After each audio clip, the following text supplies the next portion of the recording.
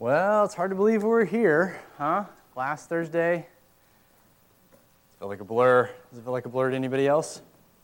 That is hard to believe.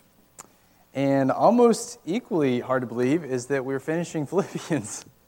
I know that some, like Mike, were skeptical that we could get it done. So we're going to be in Philippians 4, so if you want to go ahead and turn there. Philippians chapter 4, and, you know, I mentioned that there's an asterisk on this, and I could not squeeze in the last three verses. Yeah, I know. Now, this is the sermon before the sermon, okay? That does not mean that those last three verses are not important. They are his farewell. We typically skip them. They greet every saint in Christ Jesus. You know, all the saints greet you. Grace of our Lord be with you. They're important. The openings and the closings of these letters are important, so don't misinterpret me. I would love to preach a sermon on that. But this is the end of the semester, and we need to close up Philippians. So you can read that for yourselves. He highlights the fact that Caesar's household is greeting them as well, so that's important. I'll stop there. It's part of his theme in the letter. No, I won't stop there. Part of his theme in the letter about the gospel advancing, okay? In the midst of Rome, in the heart of the Roman Empire, all the way to Caesar's household. You can't stop it. Paul writes that with a twinkle in his eye, I'm sure, as he ends the letter. Okay. Well, we're headed into summer break, and for many of you students, I realize not everybody's students, but for many of you students, summer brings with it the hope of what? Wow, not as unified as I thought. If I were in your shoes, I would think the summer would bring with it the hope of money. The excitement of a little extra capital, right? Yes. For 3/4 of the year, you live poverty-stricken. And then, for 2 months, right? For 2 months, there's some surplus. And then it all goes away again, you know, when you get back to school. And I know at least that's how it worked for me when I was in school and in seminary at different times. So finally got a little surplus and then back to the grind. And if you're not a student, you are already out in the workforce and you're trying to earn a paycheck, right? You're likely on the front end of a career, or you might still be trying to figure out your niche, you know. You may just be skating by, living paycheck to paycheck, trying to make ends meet, and that's all okay. Whatever the case, whether you're a student or not, here's the common denominator. Most of you probably do not have a ton of money.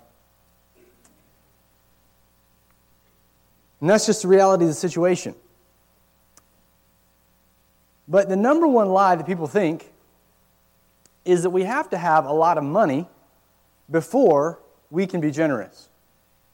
Right? We have to have a lot of money before we can be generous. We think that lots of surplus is what propels generosity. Did you catch that? We often find ourselves thinking surplus and getting surplus is what propels me being generous. One day, after I'm well established in my career, Lord willing, I'll have plenty and then I'll be really generous. Or, I can't really afford to be generous right now. I mean, I'm a student, or I only have a summer job, or whatever it may be. And even after our sermon on Sunday, when we talked about the gift of giving in that spiritual gift series, some of you had questions related to this. Some folks coming up afterwards and were asking me some questions, you know. And it's certainly true that more surplus gives you an opportunity that the person that's living paycheck to paycheck just doesn't have. But it's a mistake to think that you need to wait until you are rich to be generous. Because that's not what the Philippians did. In fact, they're the model for every poor college student. They gave lavishly in spite of their poverty. And so that proves to us that the engine for generosity, The motivation for it lies elsewhere. It's not in whether or not I have resources. It's not contingent on the amount of surplus I have or don't have. I've met rich Christians who are stingy, and I've met poor Christians who are generous. And I think if we were to ask Paul about the, we might call it the secret, not just to contentment, but the secret of being generous, what would that secret be? I think he would say it doesn't depend on what you have necessarily. We'll talk about that at the end. It doesn't depend on what you have, but on what you know. It doesn't depend on how much money you possess, but on what you believe. In other words, living generously comes from how we think. Or we could say, who we're trusting in or what we're trusting in. But when our thinking is dialed in, okay, when we see things for how they really are, we'll be primed to be generous, and no matter our economic status. Again, we'll talk about that at the end. But that's what we're going to see tonight, is this heart of generosity, where it comes from. Now, before we just jump into this last paragraph here of Philippians, let's get our bearings for a second. You're going to remember from last week, Paul started wrapping up this letter in chapter 4, verse 10. And he's kind of starting to tie up the letter, and he ends where he begins, remember? He ends by essentially expressing how thankful he is for the money that this church gave him. Paul's in prison, suffering. Epaphroditus comes with the gift and alleviates his need. And so he opens the letter with, kind of thanking God for them and their partnership with him, and then he ends the letter in the same way. He affirms this church. He gets nostalgic, and he remembers how they've always supported him. But laced throughout these verses are some incredible motivations for us when it comes to being generous. These motivations are going to help you, even as poor college students, to cultivate generous hearts right now, no matter your income status. And these motivations will inspire you to find ways to contribute right here to the church's ministry or to your home church if you're going home. So let's look at the text tonight, and then we'll jump into it. We'll pick it up in verse 14. That's where we left off from last week. Remember, if we go back to verse 10, he starts this whole thing by rejoicing in the Lord greatly that the Philippians had supplied his need, and then he caveats it by saying, hey, I wasn't discontent before. I was perfectly content before you supplied it, but man, I'm thankful that you did. He comes back around to that same thankfulness in verse 14. It says, yet it was kind of you to share my trouble. And you Philippians yourselves know that in the beginning of the gospel, when I left Macedonia, no church entered into partnership with me in giving and receiving except you only. Even in Thessalonica, you sent me help for my needs once and again. But not that I seek the gift, but I seek the fruit that increases to your credit. I have received full payment and more. I am well supplied, having received from Epaphroditus the gifts you sent, a fragrant offering, a sacrifice acceptable and pleasing to God. And my God will supply every need of yours according to his riches and glory in Christ Jesus. And Paul ends with the song we sang, to our God and Father be glory forever and ever. Amen. For good measure, we'll read the greeting. Verse 21, greet every saint in Christ Jesus. The brothers who are with me greet you. All the saints greet you, especially those of Caesar's household. The grace of the Lord Jesus Christ be with your spirit. So tonight, we're going to see 5 motivations. We call them 5 motivations to become a generous giver. And they're like laced in this paragraph. So Paul's basically just kind of recounting their support of him, and he's encouraging them at the end of this letter. But laced in this letter are these motivations. I think it's probably what led to the Philippians' gift in the first place. And it's the continued fuel for further giving, not to Paul necessarily, because Paul's saying he doesn't need it anymore, but to other mission endeavors. Okay? 5 motivations to become a generous giver. And so the first motivation that we see in this text is that, it's going to sound obvious, but generous giving meets real needs. Generous giving meets real needs. That's pretty intuitive, but it's important to point out here at the outset. Paul wants this church to know their sacrificial generosity had a real-time impact in his life. That's where he picks it back up in verse 14.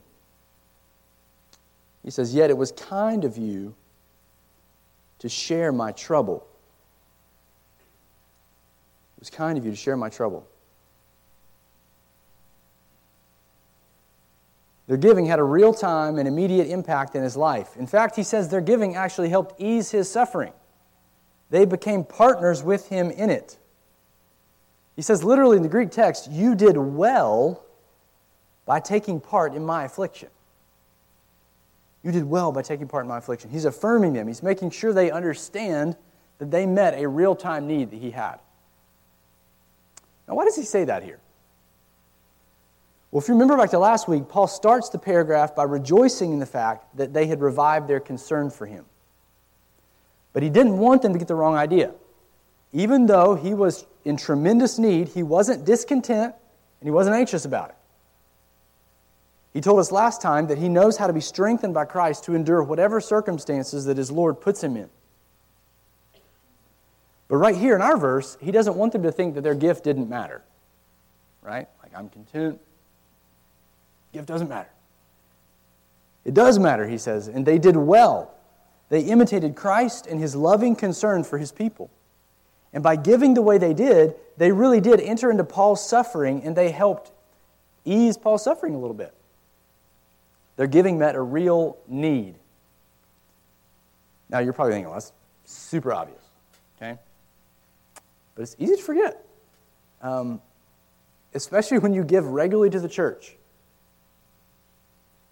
Sometimes when we think, when we give to the church, we sometimes fall into this trap of thinking, I'm just paying the bills, write your check, put it in the offering plate. And that's true. I mean, the bills are getting paid as we give. But if we're not careful, we forget that the money that we're contributing is going to meet real needs right here in this church too. It's going to alleviate suffering. Meals are provided through your giving. Bills are paid, meaning church members' bills. Members that are in need are helped quietly but tremendously.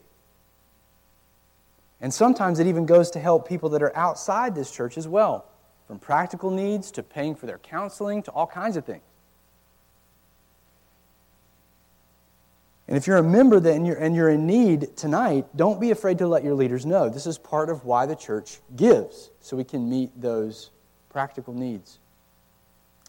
And when you bring this to mind, when you're thinking about, okay, my giving meets real needs right here in the church, that $5, and you know that $5 that you're going to give goes to meet a real need, that is incentivizing to give, right? It's sort of the prime here, first motivation that we see.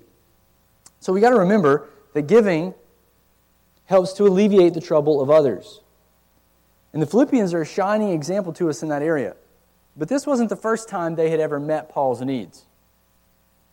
In fact, this church has had a history of generosity. In verse 15, Paul gets nostalgic, probably a little teary-eyed, as he thinks back on how generous they've been toward him, and he lets them know that he hasn't forgotten this generosity. Look at this, verse 15. "And you Philippians yourselves know that in the beginning of the gospel, when I left Macedonia," that's the region that Philippi's in, "when I left Macedonia, no church entered into partnership with me in giving and receiving except you only. Even in Thessalonica, you sent me help for my needs once and again." Now, tucked into these verses, we find a second motivation, kind of subtle, but it's there. Second motivation for generous giving, and it's this. Not only does our giving meet needs, but our giving also extends the mission, we could say. It extends the mission. In other words, when we make a sacrifice to give,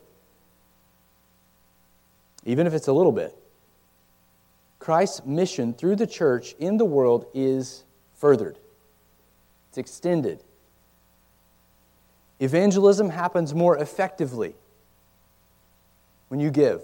Churches are planted more frequently when you give. And people are discipled more thoroughly when you give. And when that sinks in, when it sinks in that your possessions can actually be used to extend the mission, you're going to be generous with them. And that's essentially the history of Paul's relationship with this church. From their very first days as a church, they were involved in supporting his mission. They entered into partnership, Paul says, in the beginning of the gospel. That's a very interesting way to put that, by the way, for you nerds. I think it's an allusion to the new creation that happened when the church was planted, in the beginning of the gospel. He says, when I left Macedonia, he says in verse 15. So if we go over to Acts chapter 16, you see that this generosity started literally from day one with Lydia. She was the first convert in Philippi, and once she came to faith, she immediately offered her home as a base for Paul's team. And later, it became the church building. And then when he left their region, the region of Macedonia, it says here that they sent him off with more resources. And in fact, Paul says that this church was the only church to do that. That's a staggering thought. He says, no church entered into partnership with me in giving and receiving except you only. Whoa! I would think that Paul's coming around, we would want to support the guy. You know? The father of the faith, one of the greatest apostles that ever lived, but one church, and a poor church. That's like God's methods, right? Like that's kind of how he works. Talk about a lifeline. Literally, that's Paul's only supporting church. And he mentions how they had supported him at several points during his tenure. He says, even at Thessalonica, which means that probably they supported him at other places too. We've got other evidence of that as well. Now, it's kind of a side note. This doesn't mean that Paul never worked like a secular job as a church planter. Even though the Philippians supported him, even in Thessalonica, he chose to work. So why does he do that? Well, he might have needed to supplement their giving a little bit, potentially.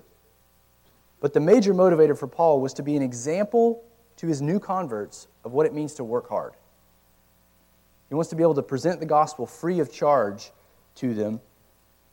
And he knew that his new Thessalonian converts had been lazy prior to their conversion, and Paul wanted to model for them what hard work looked like.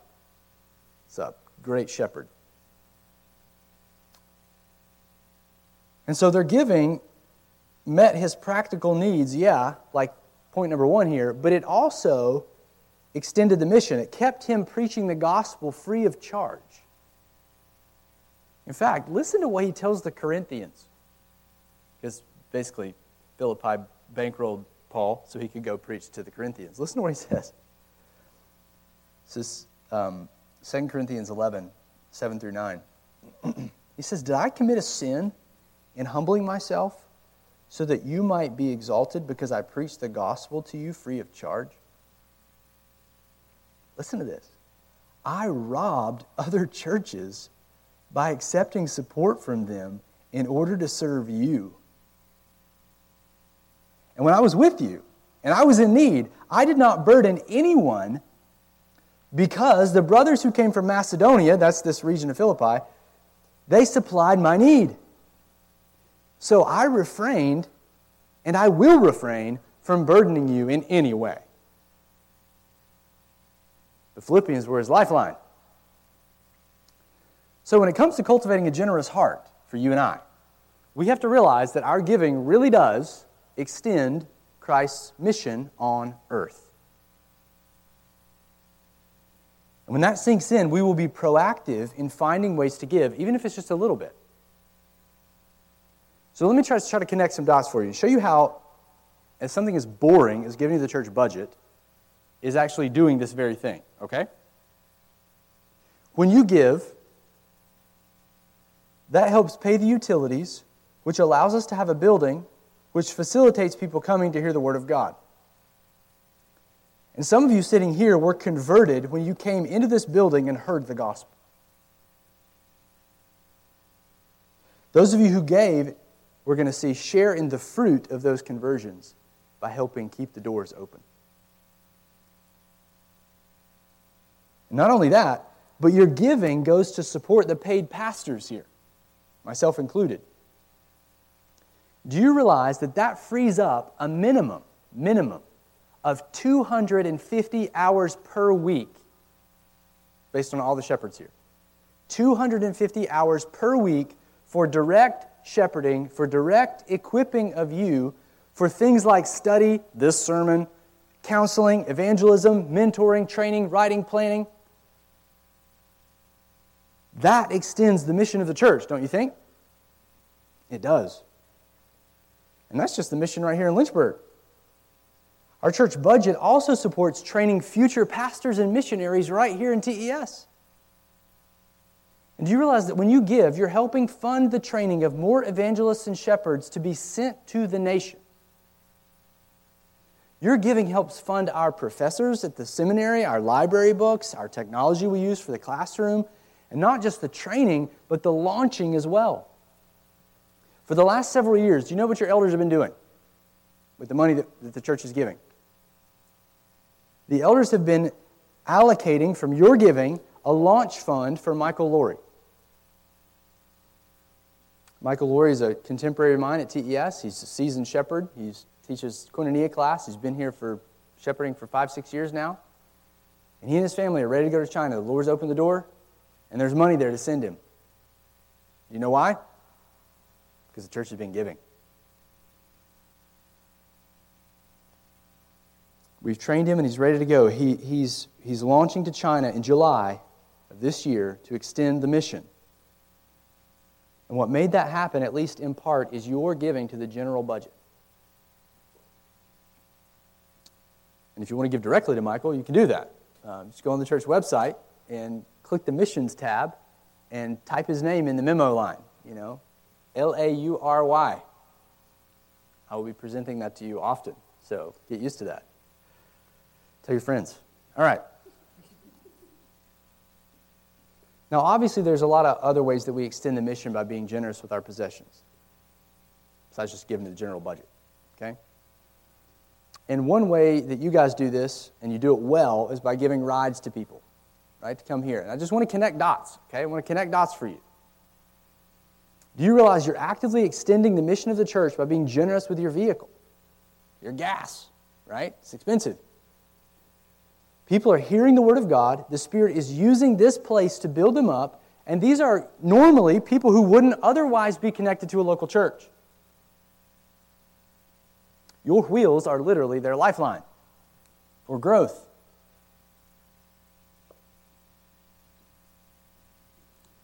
That is an incredible way to give. And I see so many of you being hospitable with what you've got, whether that's an apartment or a home or a dorm room. And you are actively extending the mission when you open your space to other people. Because think about this. So much sin happens when we are alone. Right? So much sin happens when we are alone. Because people feel like they do not belong, especially young people, single folks in the church. They don't have that family to go back to. And so when we open our homes, we are extending the mission. There's belonging. We can be generous with our homes, with our meals. We can welcome others into our lives with that open generosity. When God's people experience our love, God's people realize there's hope, and they are encouraged to battle sin. They're not alone. So the next time that you're tempted to resent having to go pick up that new student who wants to come to Boundless, I know none of you resent that, right? Like, if you ever gotta go get him again. Just think, when I'm generous like this, Christ is using me to actively extend His mission. When this perspective sinks in, that will really motivate your generosity. Now, I've been talking a lot about the church budget, okay? I know what you're thinking. Hopefully not, but maybe. He's just wanting to increase the church bottom line, right? Like just pad the church coffers a little bit. But let me assure you, there is something else that is motivating me. Not to mention that my income is fixed. I don't automatically get a raise if the giving increases, okay? Fun fact. But there's something else that's motivating me, okay? I've learned from Paul that giving isn't just good for others. It's not just good for the mission, but it's actually good for the giver. It's actually good for the giver. In other words, generosity benefits you. And that's our third motivation. It increases eternal reward.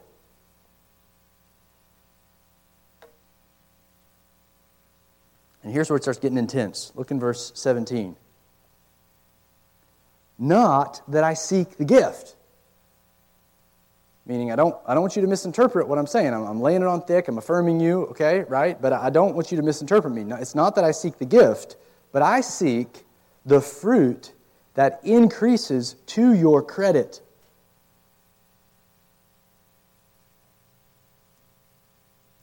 If we're going to be consistently generous with our stuff, we have to know that we are not losing when we give it away. That we are investing in something better. You have to know that. You are not losing when you give your stuff away. You are investing in something better. And that's what Paul says here in verse 17. Since he just spent time affirming how generous they've been to him, he wants to make sure his affirmation isn't taken the wrong way. Paul's saying something like, it's not that I'm pandering after your gifts as I affirm you. That's not what I'm ultimately after. He's not affirming them so they'll give more gifts to him personally.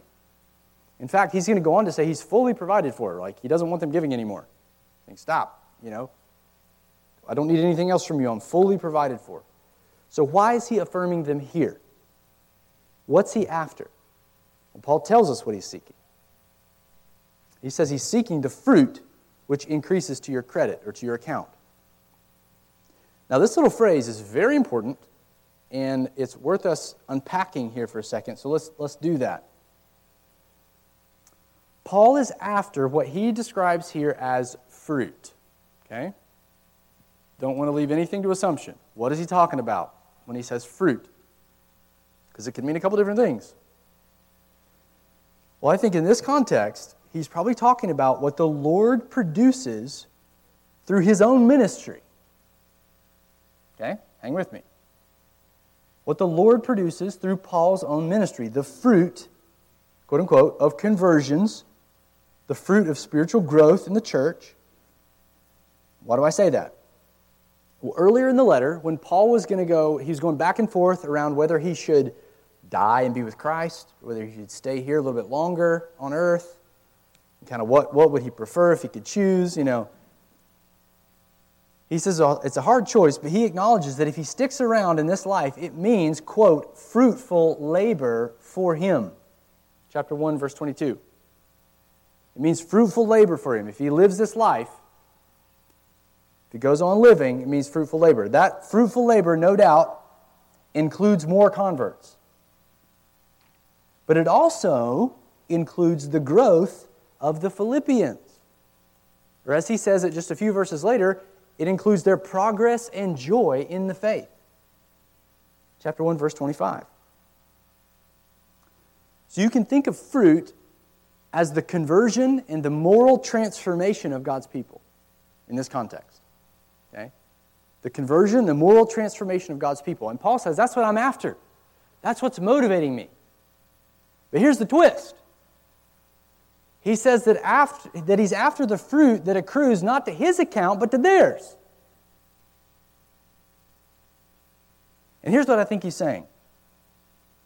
Because the Philippians were generous, because they met Paul's need, the fruit that results from his ministry is shared fruit. It's fruit that they too will be rewarded for. And that's a crazy thought. Or we should say, a motivating thought. This is a deep motivation to be generous. When we get involved, when we give, when we're generous, say, in the material support of Michael Laurie and his family, any spiritual fruit that accrues through his ministry in China is also connected to your account. You, in a very real way, are a co-laborer beside of Michael because your money was a means the Lord used to produce that fruit. Which means that on that final day, you too will be rewarded along with Michael for the fruit in his ministry. And so our sacrificial giving, if we're seeing it through the scriptural eyes, if we're seeing it through this lens, is really not a sacrifice at all. It is an investment. And in fact, it's not just one investment among many that we could make. It is the very best investment we could make. Jesus says that when we use our earthly resources for His eternal kingdom, when we give our resources away, humanly speaking, we're not losing them. He says we're actually providing ourselves, listen to the language, we're providing for ourselves, Luke 12, providing for ourselves money bags that won't grow old. We're providing for ourselves, he says, treasure in heaven, treasure that does not fail with a stock market crash, treasure that cannot be stolen or destroyed, treasure that can't be squandered by grandchildren. This is an eternal treasure. It is an eternally protected investment in things that are eternal. An investment in all that is truly real. An investment that has an incredible and guaranteed ROI. The fruit, think about it, the fruit transcends this age. And it carries over into the new creation. The one that will last, where we will enjoy it forever. I've said this 100 times, but you're playing Catan, right? And you're in the game. Change the illustration. Catan's better than Monopoly. You're in the game and you're playing the game. And you get wrapped up in the game. You want to win the game. And then somebody comes along and says, hey, you want to buy some real resources with that? With that Catan, those Catan, you want to trade for some, not just like a little plastic house, but a real house, you know, little city, real city? And I can do that. Yeah, you can. The game's going to look a lot different. Probably going to lose the game, right? But not really. The game's over, the board closes, and then you have a real house. This game's going to close. All that we spend our money and time on for our pleasures and things, and we're going to see that at the end. It's not inherently bad. But it will close. There's a timestamp on this life. And unless we do it for Christ as a steward of His resources, it will perish. And all of our hope for eternal investment with it. You get one shot at this thing. And if that perspective sinks in for you, that your giving is investing, that you are increasing eternal reward each time you give in faith, that will fuel your generosity. You'll be like the poor Philippians who were begging Paul, let me get in on this investment.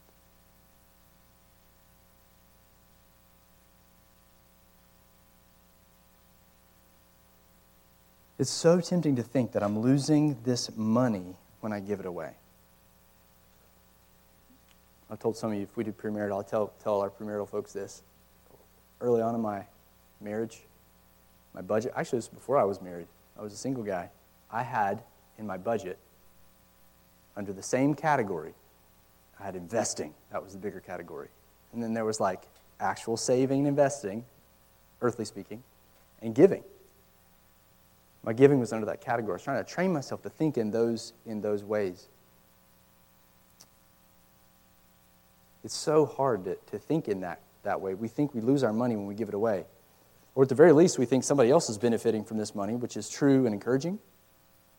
But to know that even I will benefit one day. I will benefit, and in a much more profound way than I could ever imagine, in an eternal way, from this very act of generosity. That is massively incentivizing. And we either believe that or we don't.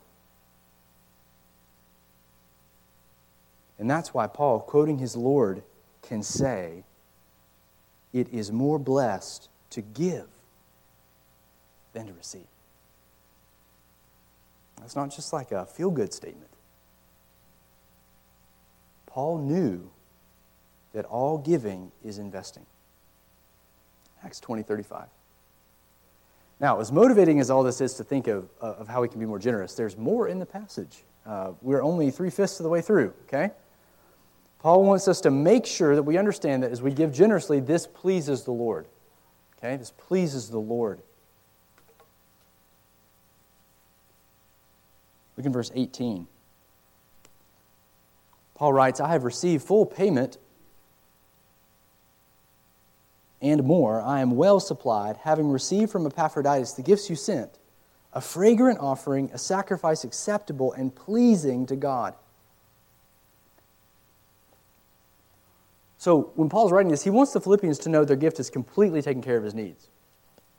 And I think kind of get a little dangerous, but if we start reading between the lines here, I think, anytime that you affirm somebody and they love you and you're affirming something good they do, they just do more of it, right? So in this case, Paul's affirming these people, they love him, and so the temptation, Paul's like, I don't want them to give me more money. Like, they're already poor. I want them to, I think that's probably happening behind the scenes. He knows he's taken care of. So he's saying, look, I'm well supplied, I'm fully provided for. But even here, he wants them to see that their gift is something more significant than simply meeting his need. It is a form of worship to God. He frames up their financial gift, he frames this up in worship categories, in the very sacrificial language of the Old Testament. And he says it's a sacrifice that God accepts and delights in. Now, just to kind of get our bearings here on this language, let's take a second and revisit sacrifices in the Old Testament. Okay? Real quick. Okay, don't worry. You're like, prove it, Clay. Under the Old Covenant, the sacrificial system was repetitive, and it provided, you can think of it as like a provisional atonement. A provisional atonement for Israel's sins against the covenant. Year after year, the priests would offer these sacrifices. The people would offer them, the priests would offer them, Day of Atonement would come around. And ultimately, the sacrifices could never truly cleanse the people's hearts. At least not in any lasting way. It did provide real atonement, but you can think of it as a provisional atonement. There wasn't any lasting change. In other words, the sacrifices were not transformative. Just look at the history of Israel. This whole system pointed to the need for a greater, more climactic sacrifice. It pointed to one that would finally and fully forgive sins and provide transforming power. And this is what our Lord accomplished. And that's why Paul can use this exact phrase that we see in Philippians, this exact phrase to describe Christ's death in Ephesians 5:2. Listen to the language. He says, and walk in love as Christ loved us and gave himself up for us, here it is, a fragrant offering and sacrifice to God. A fragrant offering. Same phrase as in our text. God smelled the offering of Christ, kind of metaphorically, and God was satisfied in that offering. He fully delighted in His Son, and His death on the cross fully accomplished our forgiveness. And it was the final and transformative sacrifice that we needed. And now God is pleased with us because He is pleased with His Son. That sacrifice was a pleasing aroma to Him. But here in Philippians 4, Paul says that it is our giving, right? It's our generosity that pleases God. That's the sweet-smelling sacrifice. And that's because in Christ, our acts of obedience are now acceptable to the Father. They're acceptable to Him because we're obeying in faith. Now, this is sweet, okay? This is a sweet encouragement to us because it wasn't always this way.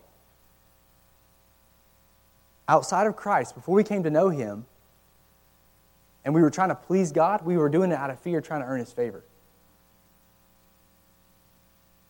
And all of our attempts to please the Lord outside of Christ are attempts to earn His favor that Paul says that's got to go back in Philippians 3. There were attempts to earn our way into the family of God. There were our attempts to make ourselves right with Him, to boast in ourselves. And that's pride. It's saying that we don't need the sacrifice of Christ.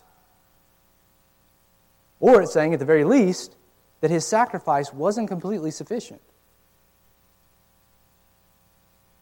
So we need to add to it with our works, we think, if we're going to secure our place, right? God's going to be pleased. But nothing could be further from the truth.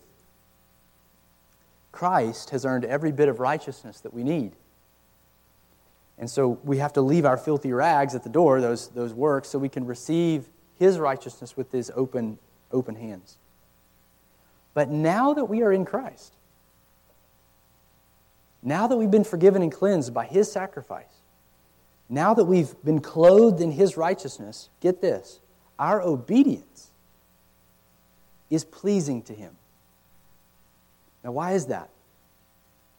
They're acceptable to the Lord. They bring Him tremendous delight. They are our own response of love and gratitude for what He's done for us. They're not our attempt to get in the family. And when it comes to our generous giving, Paul wants to make sure that we understand that God is delighted when we share. He loves it. It smells sweet to Him as we love like Christ has loved us, as we're generous the way Christ has been generous with us. And this is a huge motivator to be generous, to know that in Christ this is going to be pleasing to the Lord. We're so tempted to think that God is just constantly disappointed with us, that He's always frustrated with us, that we can't ever do anything right because we're so sinful. But Paul, he's not saying that. He knows we're a work in progress. Paul's told us that already. Paul's a work in progress, right? He's already told us back in chapter 3. But he's saying here that God is actually pleased. He's delighted, deeply delighted in our attempts to obey. When you attempt to be generous, or when you have that person over, you give that little bit of your summer paycheck in faith, right? When you do that, God is absolutely delighted. Are you perfect? No, but Christ is. And His righteousness clothes you. And in Christ, even your attempts at obedience are delighted in by the Father. So let the anticipation of His smile motivate your generosity. Now, this passage obviously is extremely motivating, but there's still one question that's probably been lingering in your minds. What about me? Right? Like, I'm poor. Reality check. What if something unforeseen happens and I need that $5 that I gave to missions last week? That's a legitimate question and probably very relevant. We're going to address some of that practically in just a minute, but often what hinders us, key in on this, what hinders us from being generous when we have something to give is that sneaking impulse to hoard it out of fear.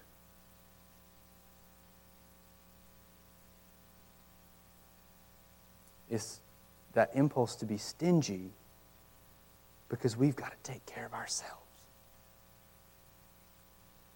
But what Paul says next, how he ends this passage, sets us free from this fear.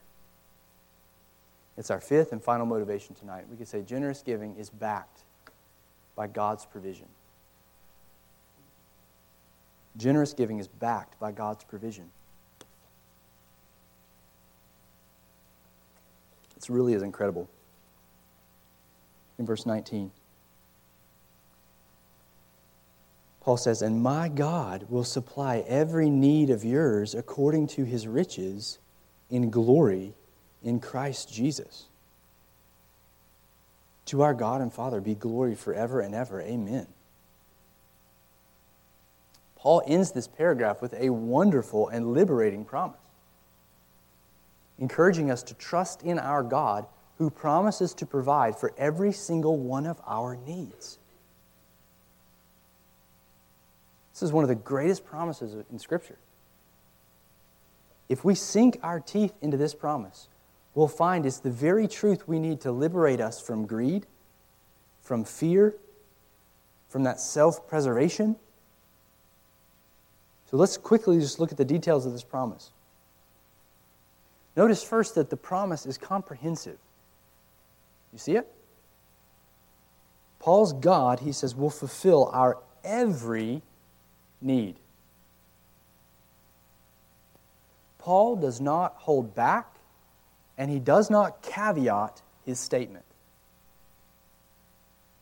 He wants the church to be confident in God's care and God's abundant provision.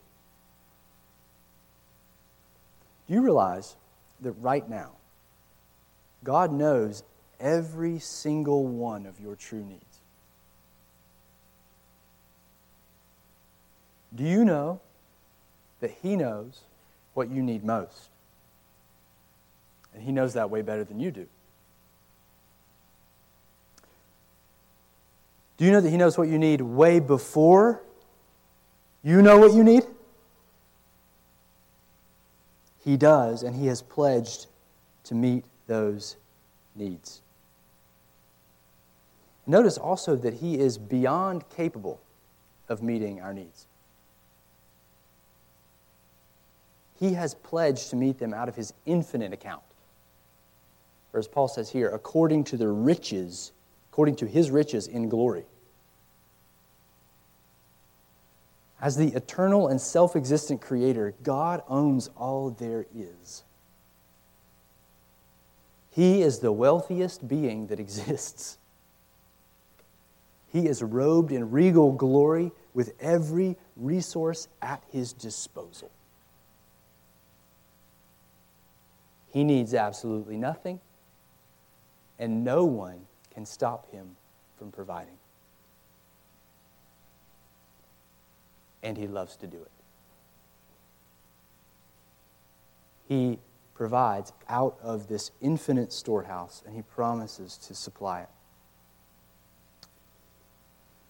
Now, this raises a very interesting question, doesn't it? What is a need? Right? And the answer is not as straightforward as you might think. It's been a long time thinking about this. A need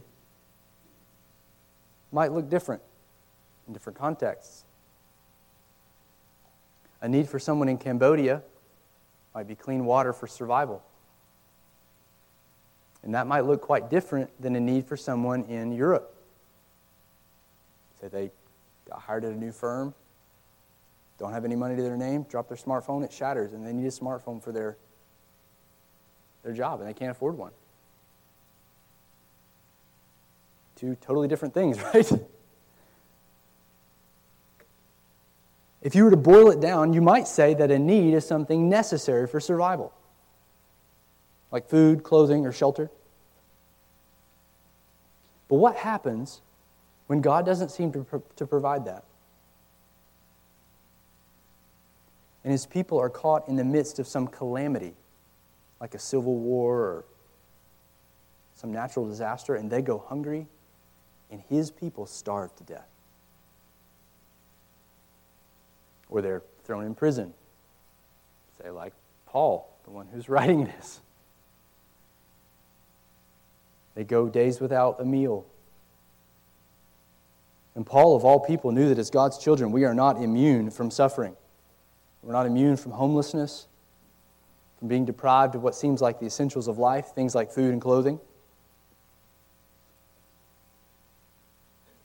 So as I thought hard about this, I thought, what would Paul say? How would he define this?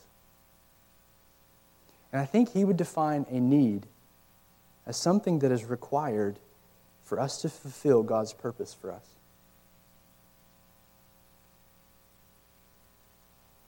I think he would say a need is something that is required for us to fulfill God's purposes for us, meaning what God has planned.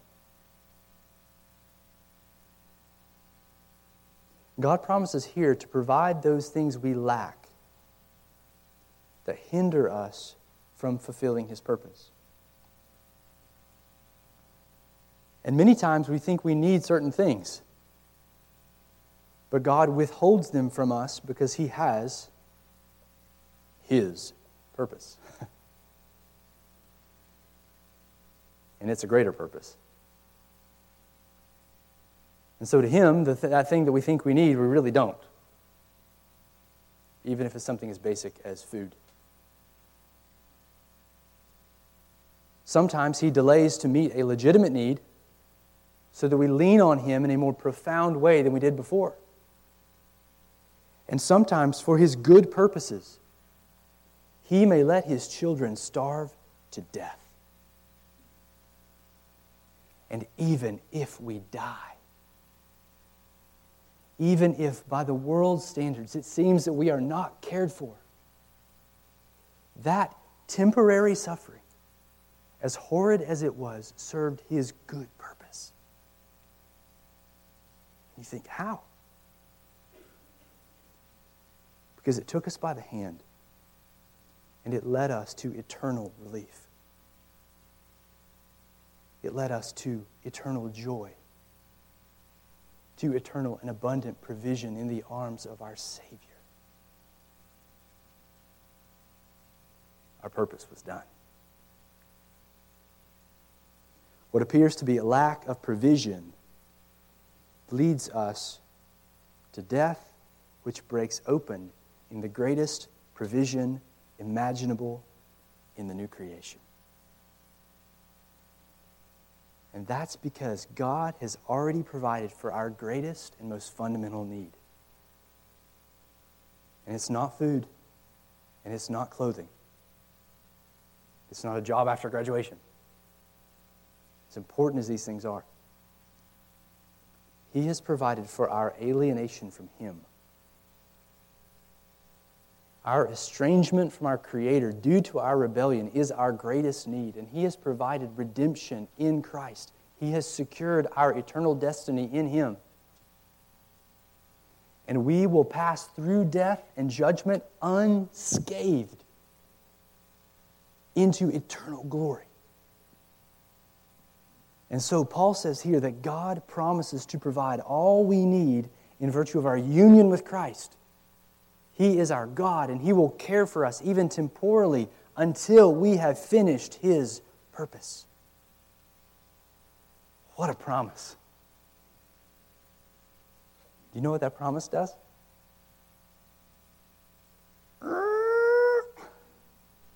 Right? It wasn't in my notes. That opens our hands. It motivates us to be generous.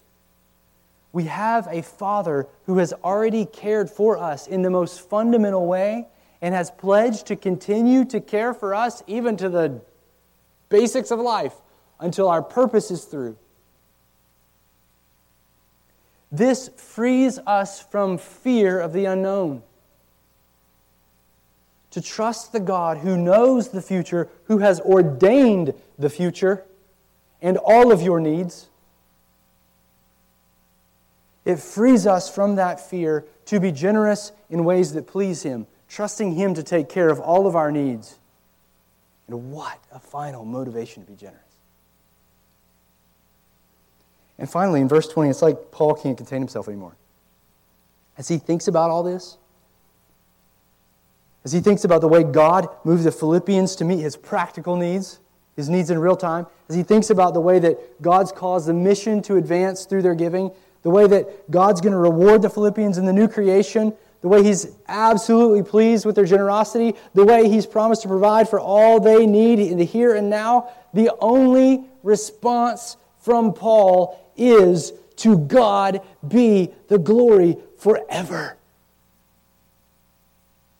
To our God and Father be glory forever and ever. Amen. Said the man in prison.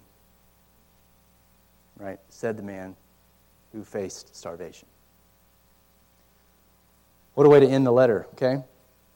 So now, as we wrap this up, the danger of preaching a message like this to impressionable and zealous young people like yourselves is that you leave here, you take a vow of poverty, and you give all that you have to TBC. That would not be good, okay? Or you go work all summer and you think I'm telling you to give it all away. That is not what we are after here, not in the least. So let me take just a second and round out the sermon with a few practical principles when it comes to stewardship more broadly, all right? Practical considerations. Get your pens out. This is going to be fast. Sermon number 2. Freeloading is bad. Okay? It's principle number 1. Freeloading is bad. It's a bad thing. Laziness, not good. Okay? The Bible's super clear on this. If you give away what you have and then you become dependent on others, it's not good. And that's because, well, hard work and surplus is good.